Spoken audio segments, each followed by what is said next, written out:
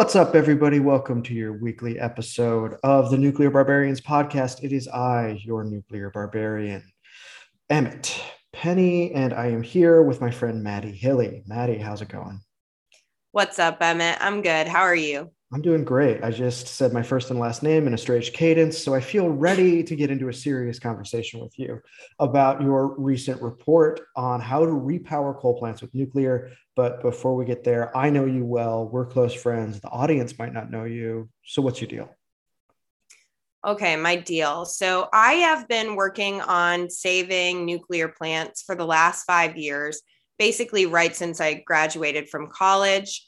I went to Environmental Progress to work with Michael Schellenberger and spent 2017 through 2020 traveling around the world, explaining, making the environmental case for nuclear, as well as Mm-hmm. the energy security case for nuclear. And that was great, except there was this nagging feeling that I had where I was going to South Korea, Taiwan, the Netherlands, and everyone would ask me, but why isn't America doing nuclear? You Yeah, great know? question, guys. And so I kind of, it felt wrong, but had to throw America under the bus a little bit. Be like, Mhm. yeah, we should. Like, don't make our mistake, you know, be better than that.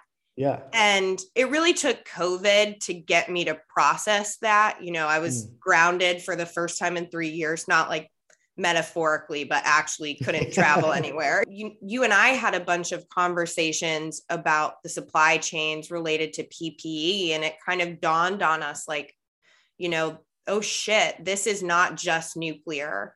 It speaks to a larger problem in America about production, manufacturing, our ability to invest in infrastructure. Mhm. And so I decided to leave environmental progress to focus just on the US. And I launched the campaign for a green nuclear deal.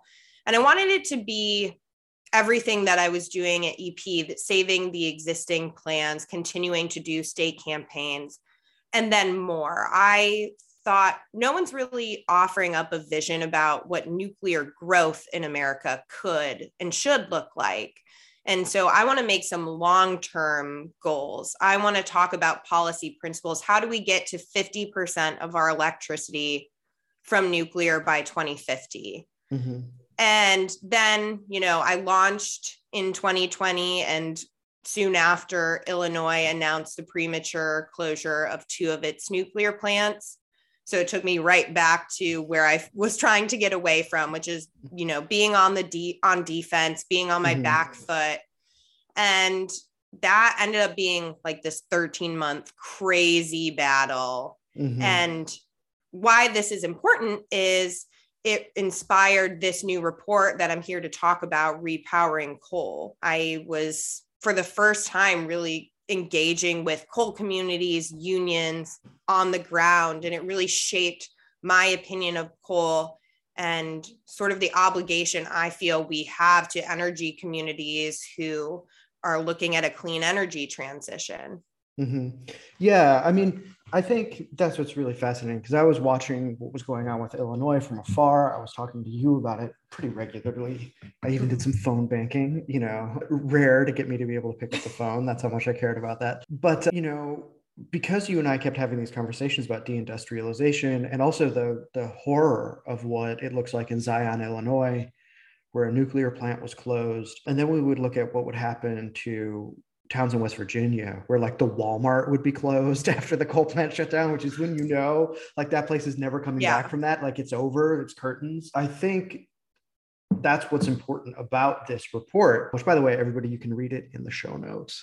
Give it a read. It's really good. It's short too. That's Sure. nice. Is that the off ramp seems to be either learn to code or five of you will get jobs milling around a solar farm. Yeah. I mean, so in Illinois, the clean energy legislation that ended up getting passed did acknowledge that this energy transition would seriously impact coal communities. It's the second largest source of electricity in our state after nuclear. Mm. And so it has provisions like grants for communities who are facing the closure of their coal plant, Right. scholarships for the kids of families, but nothing that offers actual long-term jobs, replacements for lost tax revenue from the plants. There's nothing long-term about it. It feels like a bunch of band-aids and then, yeah, go learn to code. Which, so what's different about the Repowering Coal report? Like, what are you offering these communities that other people can't? Yeah, so Repowering Coal, there's, actually, I won't get into it. Repowering coal is basically, there's sort of like repurposing versus repowering. It's like a spectrum of how much of the existing site can you actually use. But the very basic idea is that you can put a small or large, depending on the size of the coal plant, nuclear reactor on the existing coal site and use that infrastructure to basically make a nuclear power plant. And this is great because nuclear requires about 3 times as many jobs as coal plants. So there's a lot of reason to believe that not only will jobs stay within the community, but it will expand the workforce.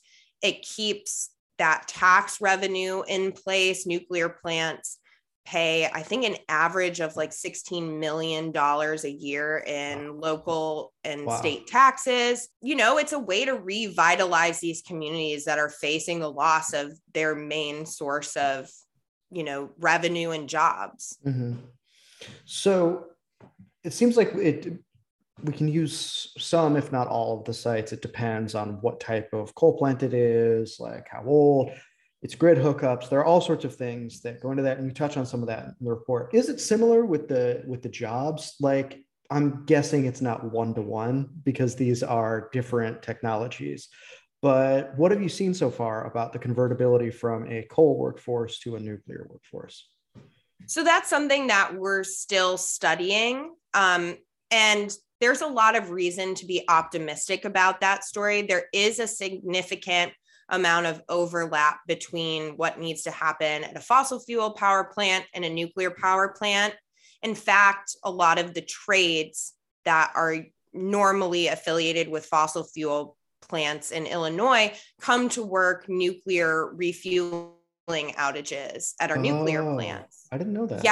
Yeah. So there's, it's definitely wouldn't be 1-to-1. And that's actually one of the big kind of question marks or challenges of repowering is, what does switching over the workforce look like? Historically, retraining efforts in this country have been abysmal. And it's also a question of timing. Are we going to be able to deploy a nuclear reactor at a coal site by the time it shuts off? Or is there going to be this 3 or 4 year gap between the coal closure and electrons on the grid from the nuclear reactor? And if so, what does the workforce do? Do they just sit around? Do they get some sort of stipend for hanging out? Do we pay for them to go to school? Why wouldn't we hire someone like a kid from the Navy for $70K? There are a bunch of questions, and those are questions that are of feasibility and of just political will. What do we have to ask ourselves some serious questions about what do we want and how do we, what should this transition look like? Right. But I also think that's one of the virtues of the report is that the idea is giving these communities another option on the table. It's not saying you must replace this with a nuclear plant, but you've got a variety of options, like maybe the community can be saved by its river rafting tourism economy. And I'm not knocking that, that might be true. I don't know. That's for them to decide. And so rather than saying we're just going to pull all these jobs away from you and then figure it out yourselves, it's saying, no, we've got some options here. Totally. And that's something that, is a big part of the report is this option has been left off the table for a lot of coal communities across the country. For example, in Illinois, we have a nuclear moratorium, which means that there is no new construction of a nuclear plant allowed, even if the utility is interested, even if developers are interested, unless it gets actually legislated through the General Assembly. And we know how that it's basically a total ban. And so part of this is repealing those obstacles to nuclear so that coal communities can have those conversations, that nuclear developers can come in and give them this option and talk about what that workforce retraining would look like, what the options would be, how many people they need on site, what construction jobs this would bring to the area. So right now it's really hard to even have that conversation. And I think there are still 11 states with similar bans to Illinois. Yeah. So that seems like just a necessary part of making the way for repowering. Like, what are some other things that put us on the road to having this option? So another really good thing that states and communities can do is make sure that nuclear energy is included in the state's clean energy standards, so that Man, you'd think you wouldn't have to, but you really do. Right. I mean, it sounds so obvious. It's like, let's count zero carbon energy as clean energy, but that is not the case in many states. And it's a signal to developers that this is a hostile place for nuclear. We shouldn't go there. And, conversely, if you include nuclear in the clean energy standard, it's, hey, we're interested, we're open, come look at us. It puts communities in a position to be courted by potential developers who want to make use of brownfield energy sites. So that's something very obvious as well. Yeah, the brownfield part seems really important. For those who don't know, we're sort of like new to the energy space at all. First of all, welcome. Welcome to the party, pal, to quote Bruce Willis. But a brownfield site is a site that's already being used for industrial purposes. So that's a former coal plant site or something like that. And the advantages, as I understand them, and Madi, you can correct me if I'm wrong, is that because it's already been used in this way, the hurdles for getting it approved for further industrial use are far lower than taking a brand new spot, which would be a greenfield site. Yep, that's the thought behind this, where that this plot of land is already designated for power production. That also means that it's got transmission there. It's got to hook up to the grid. There's still open questions on how much of the infrastructure you can use. Like, would you build it in the coal or near the turbine building? Right. Or are you just like, in the coal yard and it's like close enough and that's cool, and we don't have to do a total site feasibility study? So that's part of the challenge, I would say, is figuring out how beneficial is building on an existing site. Right. Yeah. And it's also going to depend on what type of nuclear plant too, right? Like, I think it's, what is it? The BWXR has similar grid hookups, but that's a newer model. So that will run into its own problems, both regulatory approval and just doing first of a kind builds take a long time. These are complex engineering problems. So as you said it earlier, a lot of this has to do with like timing and political will in order to pull this off. Absolutely. I mean, so there are a lot of big questions on whether the new reactors that we're seeing coming down the pike will even be ready by the time a lot of these coal plants are shutting off. So, for example, TerraPower is a small molten salt reactor that's being demonstrated at an existing coal plant in Wyoming. And I think the estimates right now are that they want to bring it online in 2027. 2028, which would be amazing. But, as you and I were skeptical by nature, and rightfully so, in the nuclear industry, it's going to have huge delays. That's just the name of the game. And part of that, the fuel that reactor and a lot of these small advanced reactors will requires a special type of uranium that there is one commercial facility in the world for, and it's in Russia. Right. And I think Russia is actually looking at sanctions now for uranium. So, and, so even putting aside that special type of uranium, it wouldn't be a huge deal if we couldn't get our uranium from Russia. But if they enforce our allies not to do business with us, that's suddenly more like closer to half of where the US gets its uranium from. So there are a lot of big hurdles. It's not just plug and play and magic fairy tale for all of the coal workers. Right. Nuclear is complicated. The supply chains have been deteriorating for decades. Yeah, they're desiccated like everything else, right? Exactly. So that's why I think this report, we wrote it for policymakers and local leaders, and we're circulating it now because there's a lot that, it's going to take time. And so the conversation needs to be happening now, especially in Illinois, where we have nearly 7 gigawatts of coal legislated to go offline by 2030, the next 8 years. So then that brings me to my next question, which is, I know this has come out very recently, but have you gotten any responses from the audience that you hoped would read it? And if so, what's the nature of them?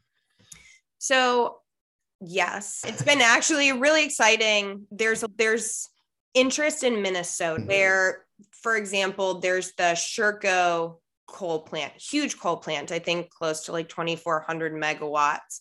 And Excel was going to replace it, do a same sort of repowering situation, but with a gas plant, and then canceled that project. And so now they're looking at an option of a big ass solar farm kind of, around their community, or they don't know.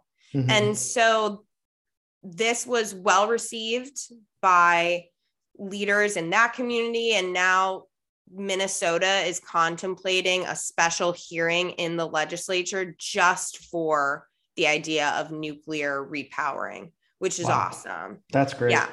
They also are one of the states with a nuclear moratorium. And I hear that bill might be a repeal bill, may also be introduced soon. So that's sort of the first step. We're seeing in Illinois, we have our own repeal bill on the table right now. We've been circulating this not only to the legislators and the people who will be involved in the hearing, but I've been talking with IBEW about, what this would mean for their union. I do think there's a huge opportunity for labor to get behind something like this. Workers have been rightfully skeptical about any clean energy legislation for the exact reason that we've talked about.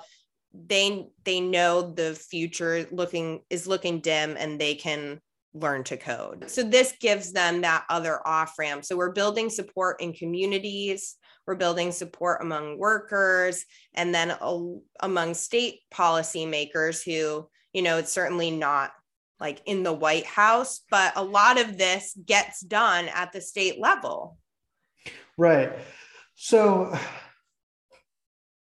I guess when I look at this, I'm really shocked by the amount of repeals of moratoria even being contemplated. So there's Illinois, there's Minnesota, Indiana, I think is also looking passed. Okay. So they passed theirs. West Virginia recently got rid of theirs. And the people who supervise the Connecticut grid are now contemplating getting rid of Connecticut's. This is one of the wealthiest states in the country. Yeah. So that'd be a huge deal. And for people who don't know, a lot of that has to do, first of all, former guest Meredith Angwin, I think, has been influential over there. But I also think that perhaps most instructive is the way that New England has been left vulnerable to the international liquefied natural gas market, which means that it has to buy from the same pool of LNG that Europe does. And we all know how that's going. Suddenly, those strike prices for nuclear seem really, really attractive when the price for LNG goes up so much. Absolutely. That's why coal has had, a bit of a resurgence. Banner year. Because of these high natural gas prices. Now, unfortunately, that's not going to last. I think some people have maybe a little bit of false optimism about it. We've retired 30% of our coal fleet since 2010. We have 28% of the existing fleets already scheduled for closure by 2035, I think. And I think you did this napkin math, but you were like, that's like 30 something Hoover dams worth of coal. Oh, in just Illinois. Yeah, Illinois. Wow. Crazy. And so, coal wasn't built like nuclear, it just doesn't have the same longevity. So the average American coal plant is 45 years old. Takes a lot to repair and to fix. And who's going to make those investments when the political will to decarbonize isn't going anywhere? No, that's not. That's just going to be a permanent fixture of the landscape now. And I think, some of us might wonder about the upsides and downsides of that becoming sort of how we think about energy in total, because there are a lot of different ways to value energy. But that aside, it's just how it is. Yeah. But that also gives us an inroad for making a new argument for nuclear as the big base load that can actually replace some of these things. Absolutely. I mean, it's just such a win for workers, for the communities who are already, whose purpose is already energy production. And then for reliability and really hardening America's energy security. Totally. It should be an obvious bipartisan issue. And in West Virginia, it was. And it might be, I mean, I think that's the hope here. Like, I don't necessarily want nuclear to fall victim to pure partisanship. I would like it to be a consensus issue. So I think that's great. And I think this strategy for doing it has a lot of legs. Yeah. I mean, in Illinois, it's being raised by Democrats. In West Virginia, it was Republicans. That's not to say that, even taking these steps forward doesn't mean we don't have a big lift ahead of us. Namely, the NRC is something that I worry about. Just getting anything licensed has seemed impossible. And now, for the first time ever, if I'm correct, we're seeing a regulatory body reverse a decision made by the previous government without any new information being introduced, which is a really bad precedent to set. So for people who might not be aware, the Nuclear Regulatory Commission is commission, I think. They have overly difficult safety regs to clear, a very difficult process to get through. So the cards are stacked against nuclear in that way. Right now, it only has 3 commissioners. It's supposed to have 5, and it's split along partisan lines. So there are 2 Democrats, 1 Republican. Madi was talking about what happened to Turkey Point and another power plant. You can go back to my episode with Robert Bryce to get a deep dive on this, but they essentially said, oh yeah, we were going to extend the life of this plant. Actually, we're not. And it was the Democrats who voted for that, and the Republicans who said, this is an arbitrary decision that is going to make it very, very hard to do business in the nuclear space if they can't rely on the regulatory bodies to keep to their word, which I think is true. And I think that's a problem anyone's going to have in the nuclear sphere, whether you're doing advanced, which is ultra safe on paper, or whether you're doing already existing, which is ultra safe in real life. It's going to be a problem for you. Yeah. So there are a lot of challenges ahead, but also a lot of opportunities. This could be a great story about how we transition from fossil fuels to clean energy in a way that really prioritizes workers, communities, and existing infrastructure using what we already have. No, I agree. And I think this is the beginning of a potentially radiant future. So on that note, Madi, thank you so much for joining me today. This was great. Where can people find your work? So people can find my work at gndcampaign.org. I'm also on Twitter at Madi, Madi, Hilly. And LinkedIn.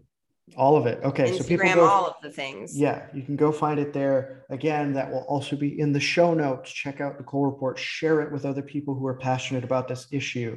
Get talking about it. That's the most important thing we can do, because this is the beginning of a long process of us all coming together and figuring out what a nuclear future is going to look like. And please, if you're interested and want to, get involved in your state, please get in touch. I've already had people reach out who are like, how do we get this to legislators in Montana? And can I circulate this? Yes, I want to be helpful. We want to put resources behind that. We want to get the word out. So please be in touch. Absolutely, guys. So stay strong, stay sharp, stay radiant, and we'll see you next time.